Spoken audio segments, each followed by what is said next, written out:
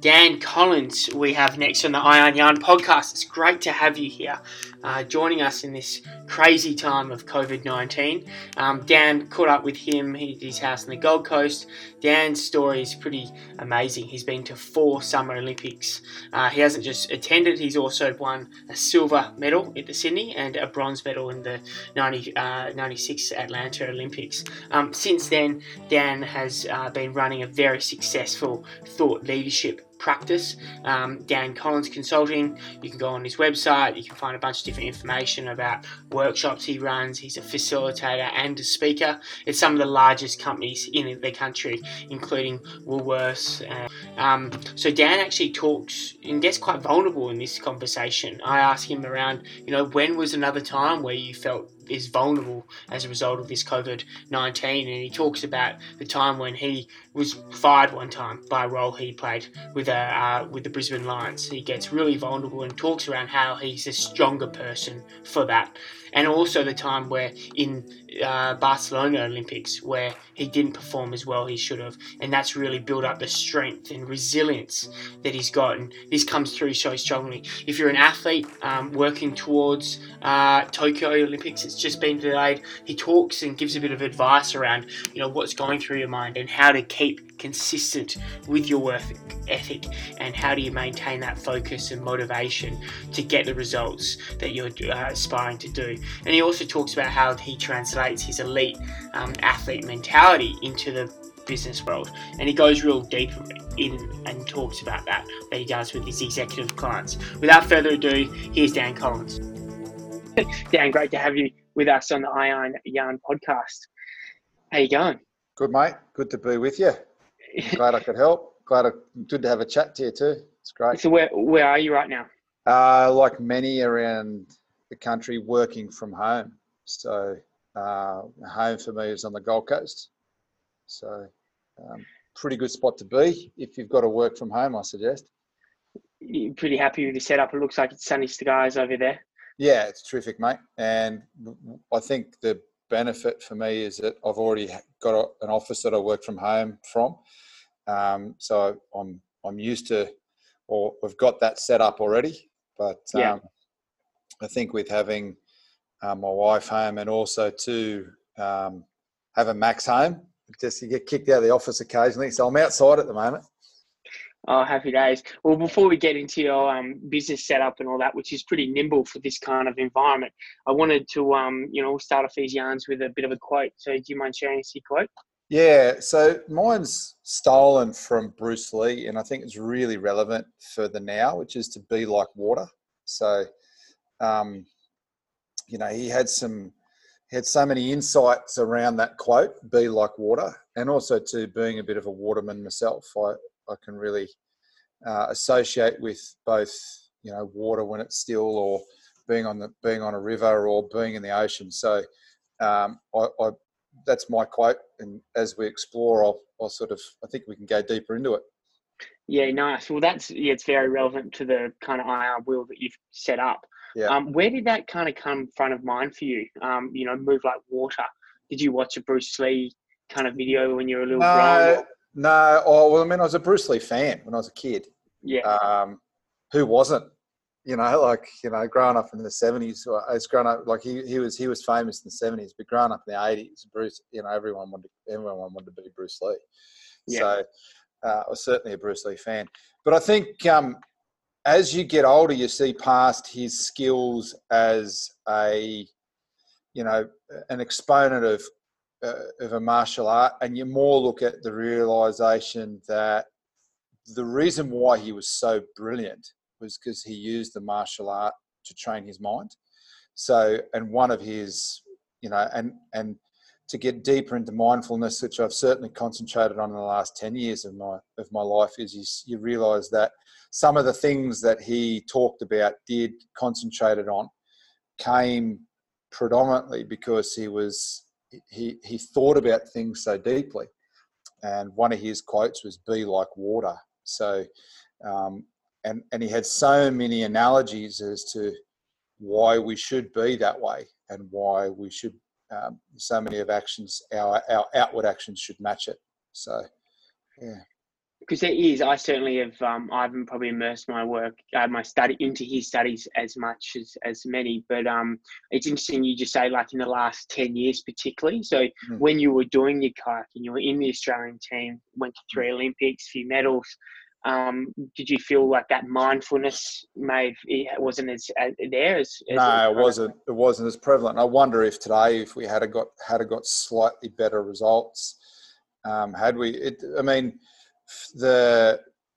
I think when I was an athlete, I was very focused, so much to the point where you become very selfish, not self-centered. I think that's different. Self-centered is when you're centered and you're strong and you can be strong for others. But when you're selfish, you can become destructive. So your needs are placed over everyone else's. And certainly as an athlete, I thought there was big tracks of time when I was like that. And whether that's the nature of what you're doing, because to be an athlete and to buy into competition suggests someone wins and someone loses. But there's other ways of thinking about that. So, and I guess, with that mindset, you've experienced it firsthand as an elite athlete at the highest level. That helps you how do you bring that into like the work when you're in the Brisbane Lions as their performance coach and things like that? Yeah, I think an understanding of a high performance environment, I was, going to 4 Olympics and stuffing one up and then being pretty good in the rest of them. I think you get an understanding over time, the elements that go into creating high performance, but then also to thinking what is beyond high performance. And there's this concept of excellence, this never-ending growth, this never-ending improvement. And that's probably the thing that I bring to both my clients now in corporates and in my coaching, but also too when I was leading sporting organisations, was bringing that mindset of excellence, is that we're always improving, always growing, but both on and off the park, or both on and off the water. So it means if you're an athlete, you can't just be good at using your athletic skills to produce victories. You've also got to be a good human, which is having difficult conversations, being fronted when your behaviour is not the best, but doing so in an environment that is fairly, I would say it's harsh athletic environment, but yeah, they're very confronting athletic environments, because everything is measured. Everything is measured, so there's no wriggle room anywhere. So I think for that very reason, they're harsh and they are confronting, and you need to be, because the tiniest things make big differences. So interesting. Yeah, and I guess on that, on the flip side, a few weeks ago we interviewed Jesse Phillips, been in the Olympics as well. All of a sudden, under the microscope of all these different people, manage them on a psychology, on a physiology level, and emotional, and everything in between. But then all of a sudden, you've got all these people around you supporting you in the institutions, NSWIS, AAS, WACE, whatever you want. But then all of a sudden, you get shot out the other end. You're no longer are relevant. You're not as fast as you used to be. You retired, or you're forced into retirement. Yeah. And then that transition comes into, holy shit, life outside of the bubble of elite sport. So, I'd love to share some, hear your thoughts on that and how that's been, because, it's quite open, and the AS is open about it around the athlete wellbeing systems. Like a few people have been left along the side over the journey, or that transition from the age, to be an Olympic athlete, you need to be committed to this from an adolescent age and all the way through for a solid decade, and then get thrown into the world where you may have not have had that same sort of experience and you're a bit left in the dark. So how was that for you? And then also I'd love to hear around how you do some of that with coaching as well. Yes, well, there's a lot in there, Lockie. So I'll pull a few bits apart.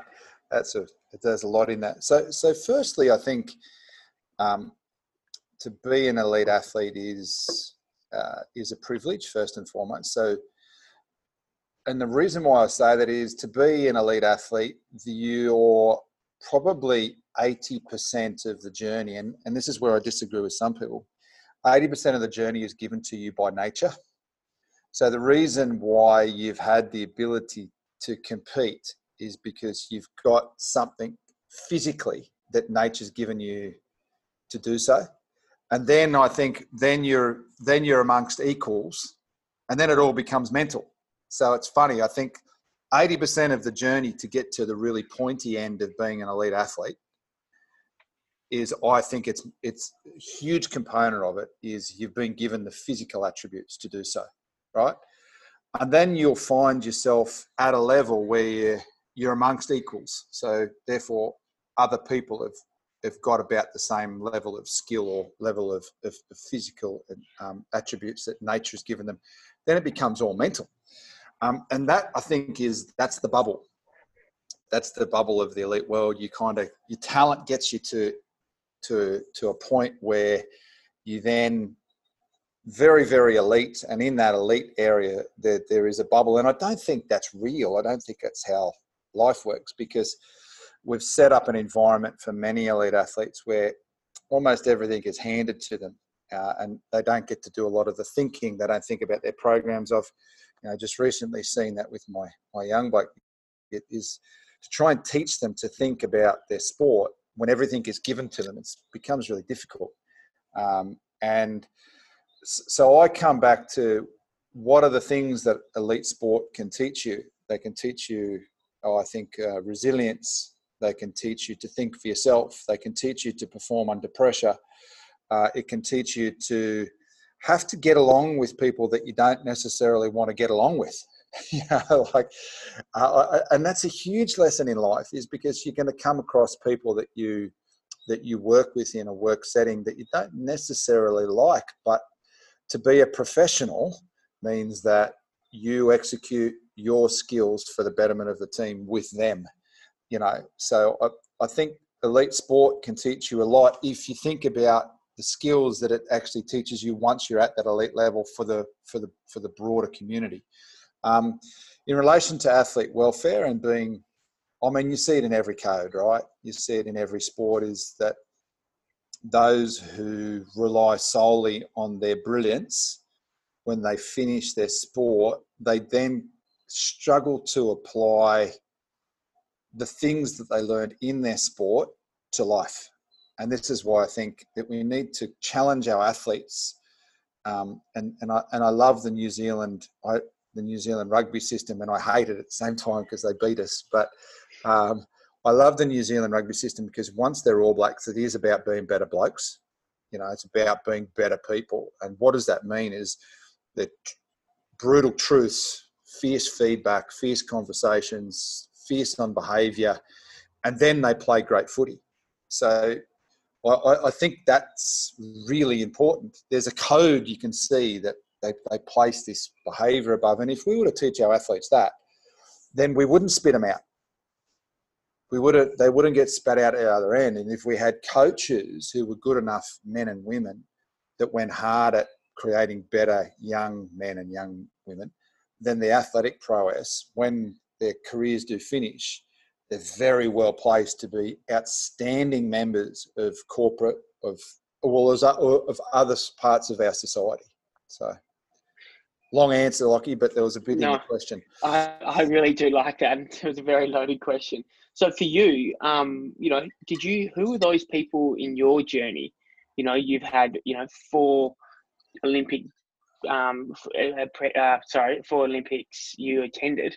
There obviously would have been a bunch of different mentors that came through in your journey. Were they all through coaches, or were they actually mentors outside of elite sport as well? A little bit of both. So I think the man that taught us how to be elite was a guy called John Samegi. Wow, he was amazing in dragging us kicking and screaming to elite. We didn't understand the work, the commitment, the sacrifice that's required, and the burning off of everything. And I know you like your rites of passage, but you need to burn off everything that doesn't count and kill off everything that doesn't count in your life to be that good in that moment in time. So he taught us how to do that. So from a physical and mental preparation into a really big event. So he was really important. My dad, till this day, continues to be important. There was a guy that both helped Andrew and I open our eyes to deep personal growth. So a guy called Gary Pittard, who we met from the real estate industry. So Gary has a real estate training industry, and Andrew was interested in real estate, and I got sucked along with that. And he, in 1993, he really opened our eyes to, hey, look, there's so much to read and so much to learn about, mindfulness and being a strong mental athlete. And he kind of opened our eyes to that. And I remember the very first tape deck. It was a tape deck at the time. It was Wayne Dyer's Your Erroneous Zones. And he sent it, and I got it sent to me, and I popped it in. And I think it might have been probably 1992, at back end of 1992. And it was a tape deck. And I listened to every single tape about 4 or 5 times in that deck. And it was absolutely outstanding as a way to kick off deep personal work, So, and that's been my journey ever since. So he was really important. So that deep personal work, like you see, in today's 2020, this is a good almost 30 years since those, you got people like Tony Robbins and, MP3 recordings, things like that. Who are there any kind of people in that world who, you'd encourage people to maybe tune in to kind of think about that self-development, kind of personal development space that you'd recommend? For me, it's you find, if you make a commitment to doing the work, it's funny how it's a little weird and a little sort of karma almost, how you find what you need. So yeah, there's the Tony Robbins, the Napoleon Hills. I've watched a bit of and read a fair bit of Jordan Peterson recently. I thought he's got some really interesting views.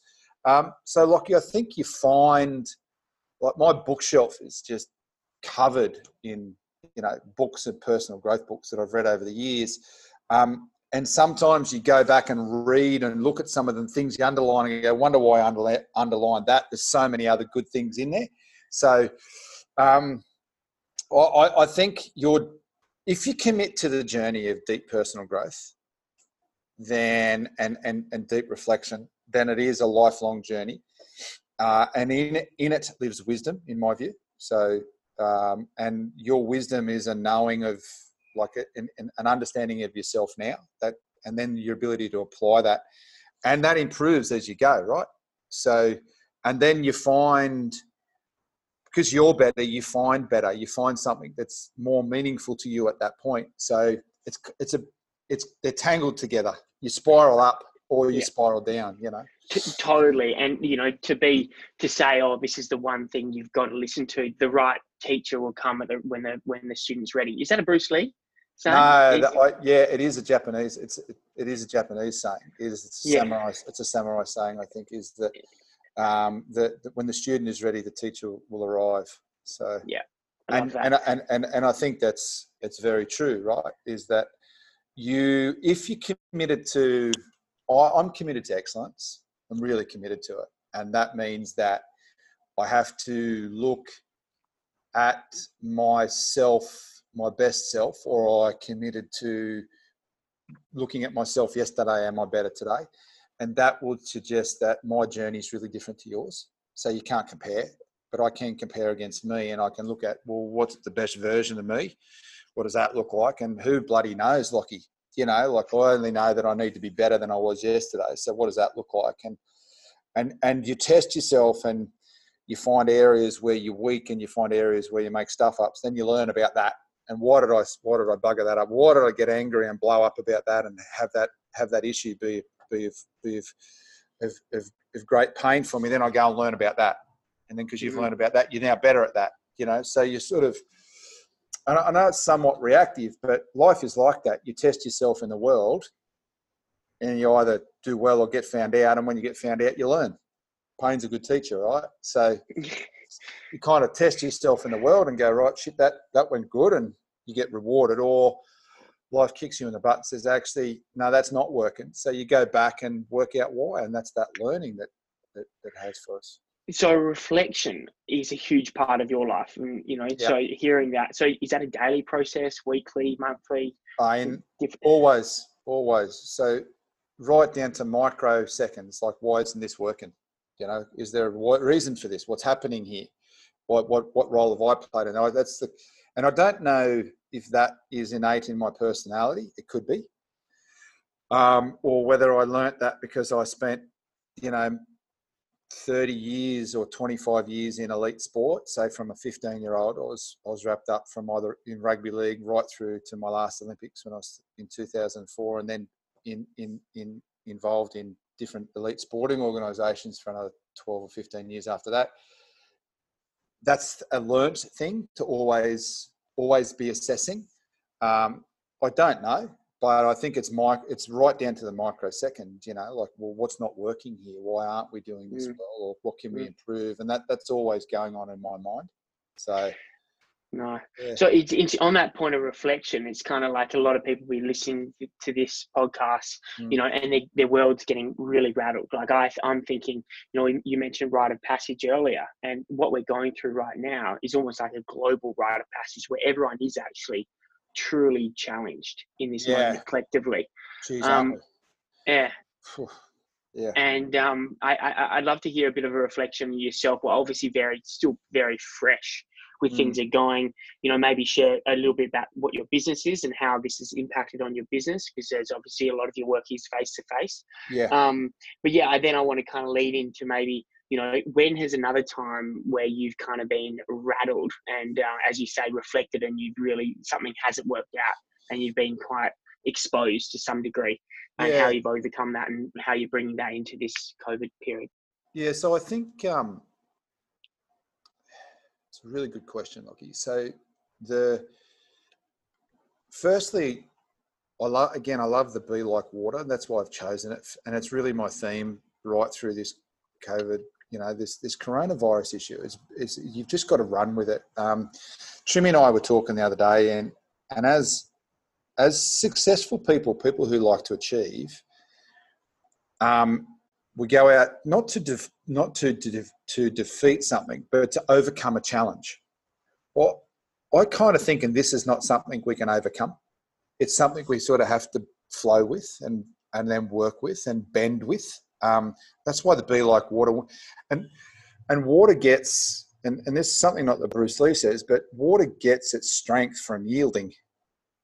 So when a water runs down a stream, it actually builds momentum, because when it hits a hard thing, it doesn't crash into it and try and flow over it. It kind of works around it and gets quicker and quicker as it works downstream, and more momentum and power behind it. Because when it hits something that it needs to yield with, it yields, but it keeps moving. And I think this coronavirus is that thing.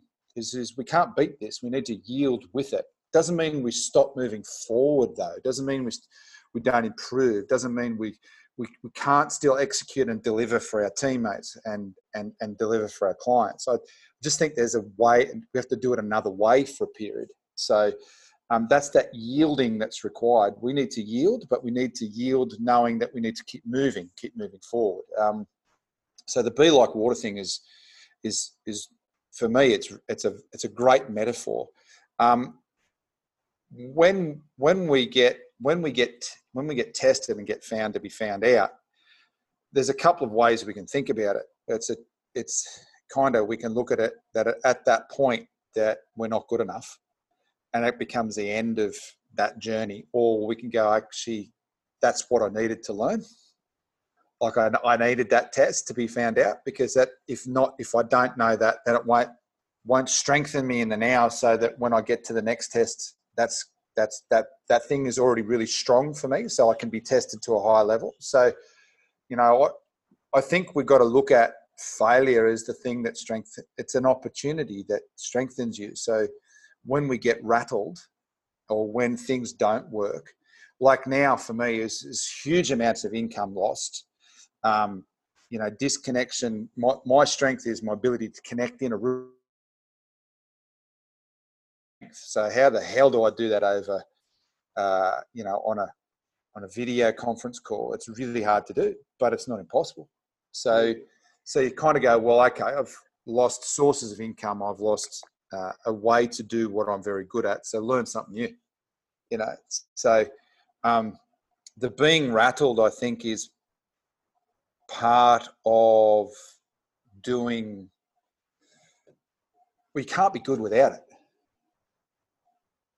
You know, like you can't be good without it. And for those people who are dealing and leading others, then and there's others that might have mindsets that at this point in time need a lot of development, then fear and uncertainty is creating some really horrible moments for us all, right? So all I would suggest is to think about how what are some of the things as leaders we can do to remove some of the intensity, you know, to remove some of the emotional intensity to moments. Is we can focus people on what they can do as opposed to what they can't. They can remove some of the uncertainty by being me being really stable and strong, you know. So, mate, I hope that kind of helps a little bit from an insight perspective around how I think about things. And yeah. I guess the next one to that was, you know, when was another, you know, where you've obviously been challenged and really several times in your journey today, but is there one moment that really comes to mind where you felt like, you know, there has been this forced challenge put on you where you've really had to be that water, and you could share to everyone? Yeah, sure. There's so many. Probably the one that's there's a couple of life-changing ones. Like I go back to my first Olympics when I really stuffed it up. So I stuffed it up for a whole range of reasons. But the lesson for me in that Olympics was that I needed to take deep levels of personal responsibility. It was kind of, and I think that's one of the things as athletes, but also too as emerging workers when our first 10 years in the workforce, say from 20 to 30, there's a direct correlation between personal responsibility and our ability to hit accountabilities. And your ability to hit accountabilities then leads to a path to success within within your career.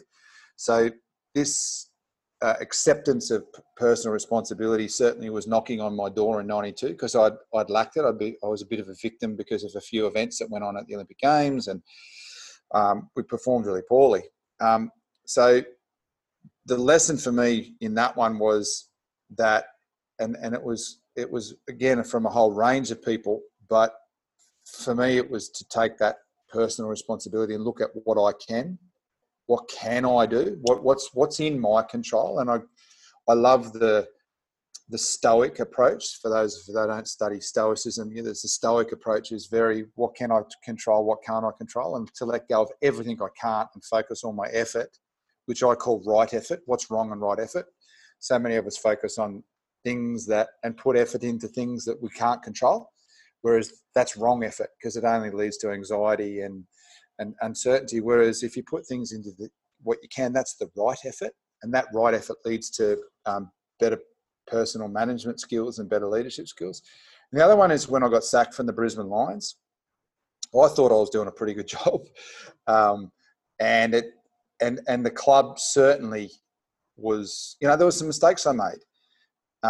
So that really rattled me because I didn't see it coming. There wasn't a level of personal awareness and connection to the key decision makers. So, I did a good couple of years of work, and we certainly set the club on a path that I thought was right from a high performance perspective.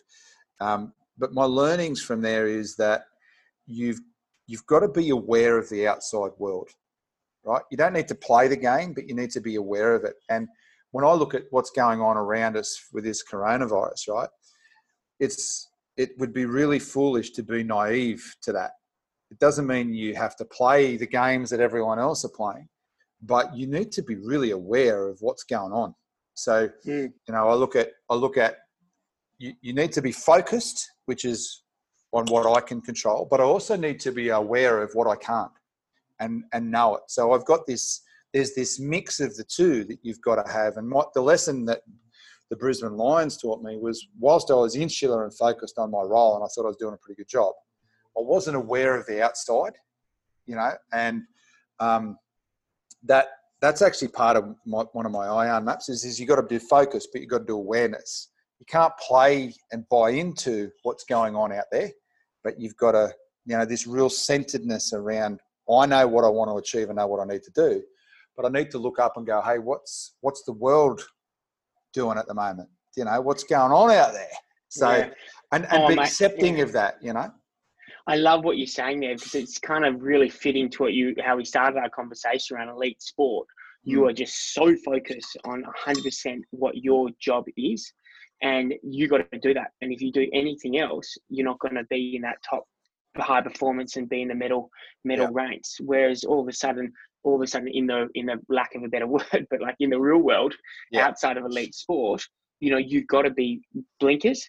But you've got to actually stop and pause and reflect and take the blinkers off every now and then. Correct. To reassess, see where you're going. Yeah? Yeah. Is that what you're saying? Yeah. Yes, absolutely, mate. Nailed it. Because you've got to be aware, like, this is a big thing out here. That's a really, and it forces impact on us. So it's, to be naive to that is foolish, but it doesn't mean we get wrapped up in it. We can't. We can adjust what we do, but that's a mindful choice. It's a purposeful choice. I look at my budget for this year and I look at all the actions that I had planned prior to this. I've just scrapped them and gone out the window. But it's a mindful choice. It's not something that I've gone, oh, poor me. Oh, that's buggered. It's not, I don't do that. I go, well, actually, that's not possible in this environment. And you make really strong choices because you look and go, okay, this is what's going on. And that awareness, geez, it's vital. Wow, it's vital. It's vital for businesses to deeply understand their environment and to be able to contextualize that into new plans and new actions that they control. Love it. So I guess with that, I think it's a nice little segue into having a bit of a chat about your recent will that you did. Yeah. So I'm just thinking, I'm just going to get this up here. So I'm just generally what's good. Oh, here we go. Here we go. So I did mine. I'm showing mine on the screen. That's me.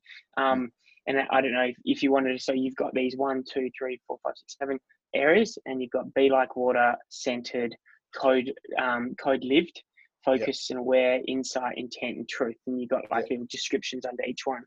So I don't know where your personal, I can't see yours. So this is mine. Have you've completed one of these yourself? Yeah, I have, Lockie. I'm happy to talk to each one. So the Be Like Water one is, for me, that is to be able to sort of go with the flow a little bit, but also to use and harness that energy, that life energy that's around us. So, and to not necessarily hit things head on. And that's why I think this be like water is really important to us in this time, is because we have to bend with this. We can't defeat it. It's not something we can, we can win the battle over. We have to work with it. So I think it's a bit about adapting to your environment and then sort of building momentum because you've kept moving forward regardless. For me, being centered is understanding there's that stimulus and then there's a response. And I think peacefulness lives in the middle if we handle that really well. And it's something that's absolutely a life journey for me. And there's times when I'm good at it, and there's times when I really suck at it. So, and I call that the eye of the storm. And the reason why I call it is if we think of a storm, there's a lot going on around us, but in the middle it's calm. When I'm centered, if I live in that peace, I can kind of see everything that's going on around, but I'm calm, and I don't get caught into, I don't get wrapped up in reacting all the time. I'm very, very mindful or very centered about my responses to things. And that only comes because I'm sitting in that eye of the storm. So that's that centered bit right in the center. You calm. Mm-hmm. My code lived. I've got a and I'm very proud of this process. It's took me many years to do. Is I've got a code that I live by. It's a personal code. It's not something that I share. I could share with people how I developed it over time, but it sort of centers out of the middle, which is love, and then I talk about consciousness and excellence, and then different parts of my life that I want consciousness and excellence to be to flow out from. So, and that code is really important to me, and I assess myself against that code. And I think every human should have a code, should have something that they, assess themselves against, and I started to develop mine in the early 2000s when I started to do a bit of work with a Japanese rugby union, and they adopted a code called Bushido, which is the way of the samurai, their senior men's team.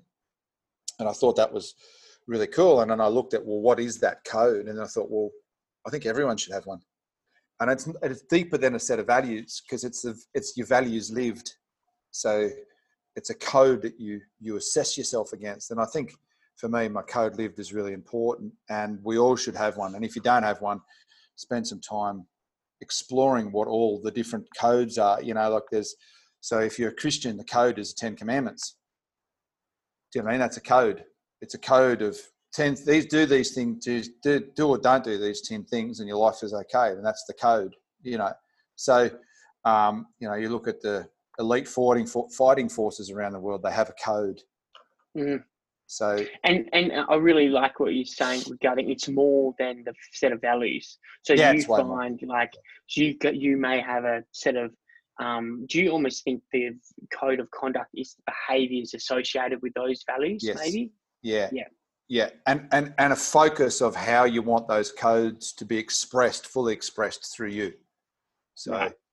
So it's like okay. So how is love fully expressed through me, through consciousness in action? How is it done through being present to now? So how's that love expressed through that? So then you'd start to really deep thinking, holy shit, there's some depth to that. So it takes time to build one, and but there is definitely a process, but that you should enter into with a view that I want to be able to identify a set of values, but then how are those values expressed and how do I measure them against them? So, and then I think there's this space where we're focused, and we've talked about this, we're focused and fully aware. So we're focused on what we want and my journey, but we commit the right effort. So fully aware means I'm not trapped in anyone else's stuff. I don't get caught in the storm outside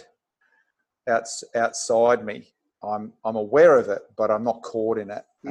And this is like what we spoke of before, the blinkers or non-blinkers. Yeah. Correct. Focused is I know what I'm after, and then aware means I know the context by which I'm going to need to operate to get that in.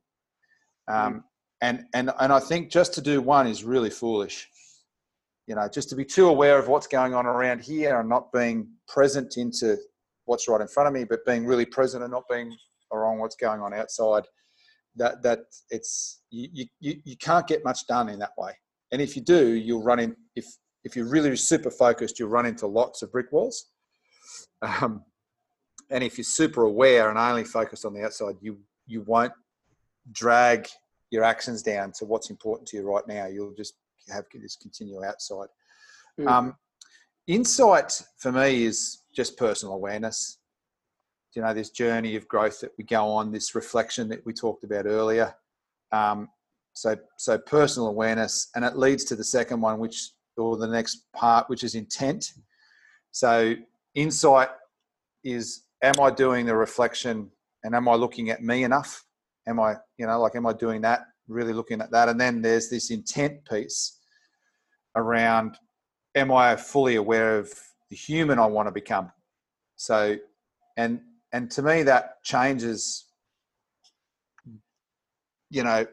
probably every 4 or 5 years, because you get to the point where you go, I think, oh, I've learnt some good lessons. What's next? What's the next evolution of the man for me, and the human that I want to become? So I think vital, and it's all wrapped up around our truth, right? I think we need the ability to see absolute truth. So what are the laws of the universe that you just can't break? There's some that you've got to be able to see it and to accept those. The acceptance of our mortality is a really important part to be able to live with less fear. So that's a real truth. And if you can accept some of those absolute truths, then you do better, much better, when it comes to accepting some of the things or working with fear. And then I want to be able to speak mine.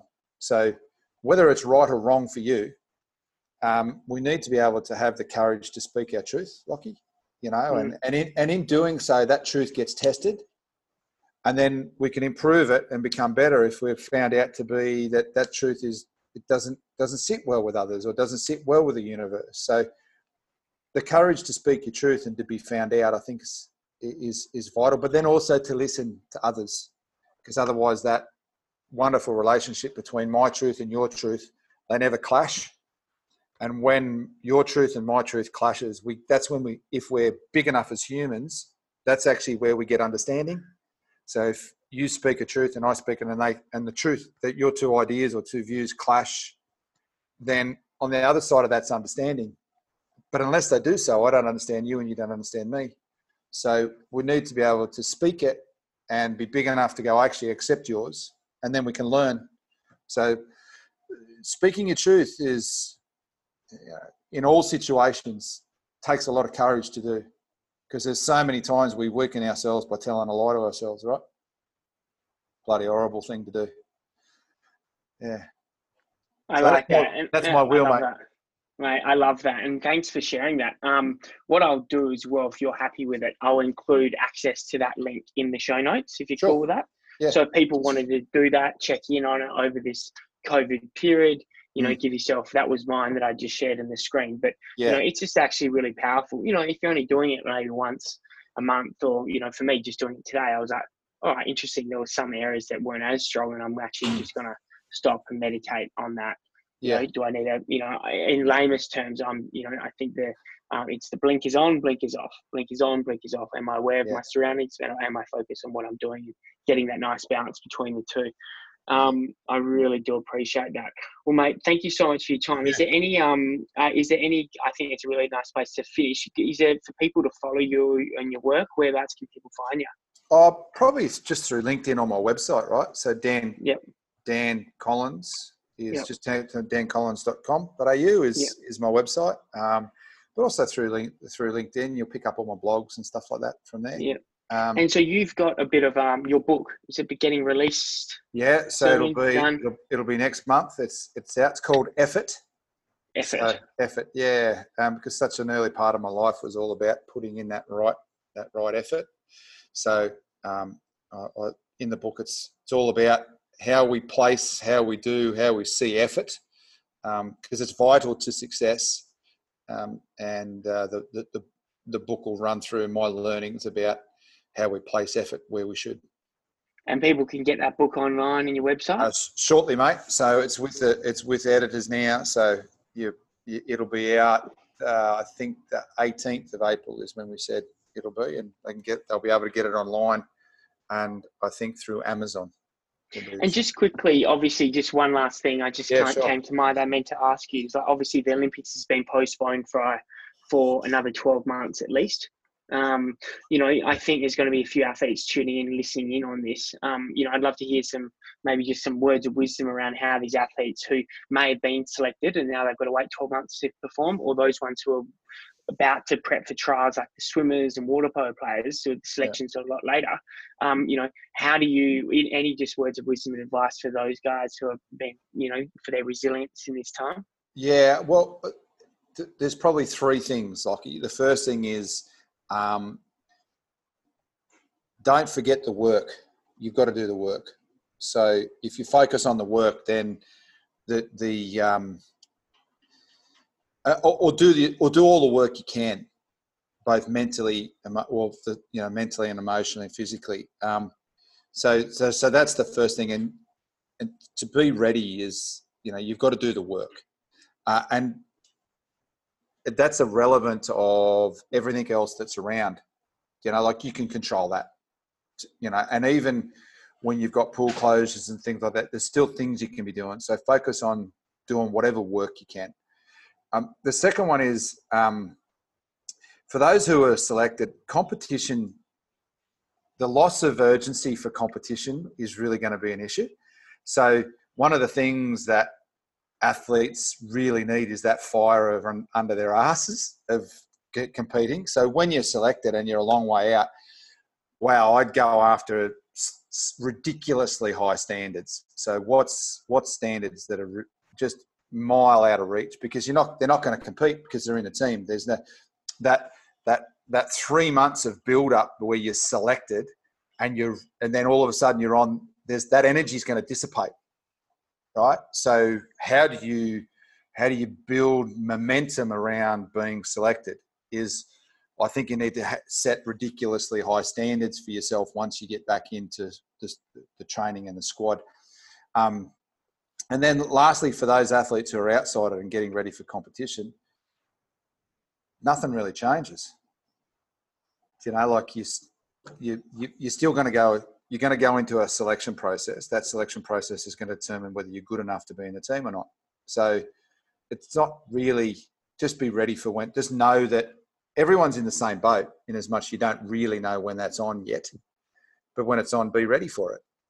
So, and I know that sounds really condescending and simple, but it really is. You've got to make it as simple as possible. Is that we don't know. A lot of the times these sports don't actually know when their dates, a lot of their competition is going to be. But when be ready. And everyone's in the same position, is that they don't know either. So that's why I drag it back to point one. Do the work now and you'll be ready to get started when it starts again. I think the teams that have already selected, they've got a nightmare ahead, because how do you generate intensity without that spirit of competition that comes knowing that if you miss out, that intensity, knowing that if you don't quite get this race right, you could miss out. That intensity you can't replicate that. So it'd be really hard for those sports that have got an 18-month run in to create the intensity of competition when the Bunsen burner's not under their butt. So but it'll be really interesting. Yeah, for sure. Well, mate, thanks for that insight. I think we'll wrap it up there. So thanks a lot, Danny Collins. Good on you. There you have it, Dan Collins, 4-time Olympic athlete, 2-time medalist. Some great insights there, talking about the athlete's way and mentality for peak performance. Exciting times from this podcast and onwards. For the next 12 months, we've actually got a partnership happening with WeWork, where we're going to be interviewing and capturing the stories of Olympic athletes in their journey to Tokyo 2021. It's not 2020, it's 2021. So we've got a whole 12 months in content and stories of these athletes, and capturing and sharing their stories of resilience. So if you have friends or buddies who'd like to get on the podcast who are aspiring athletes and their story will be worth for our listeners, please drop me a line on all the social media channels. Just hit me up. I'd love to have an eye on yarn. All the best out there. Whatever challenges you're going through right now, it will pass. This resilient mentality is something that this is your time for growth, for reflection, and really hone into the vision of how you want to be in your life in this next phase post COVID-19. All the very best. Thanks a lot again for listening.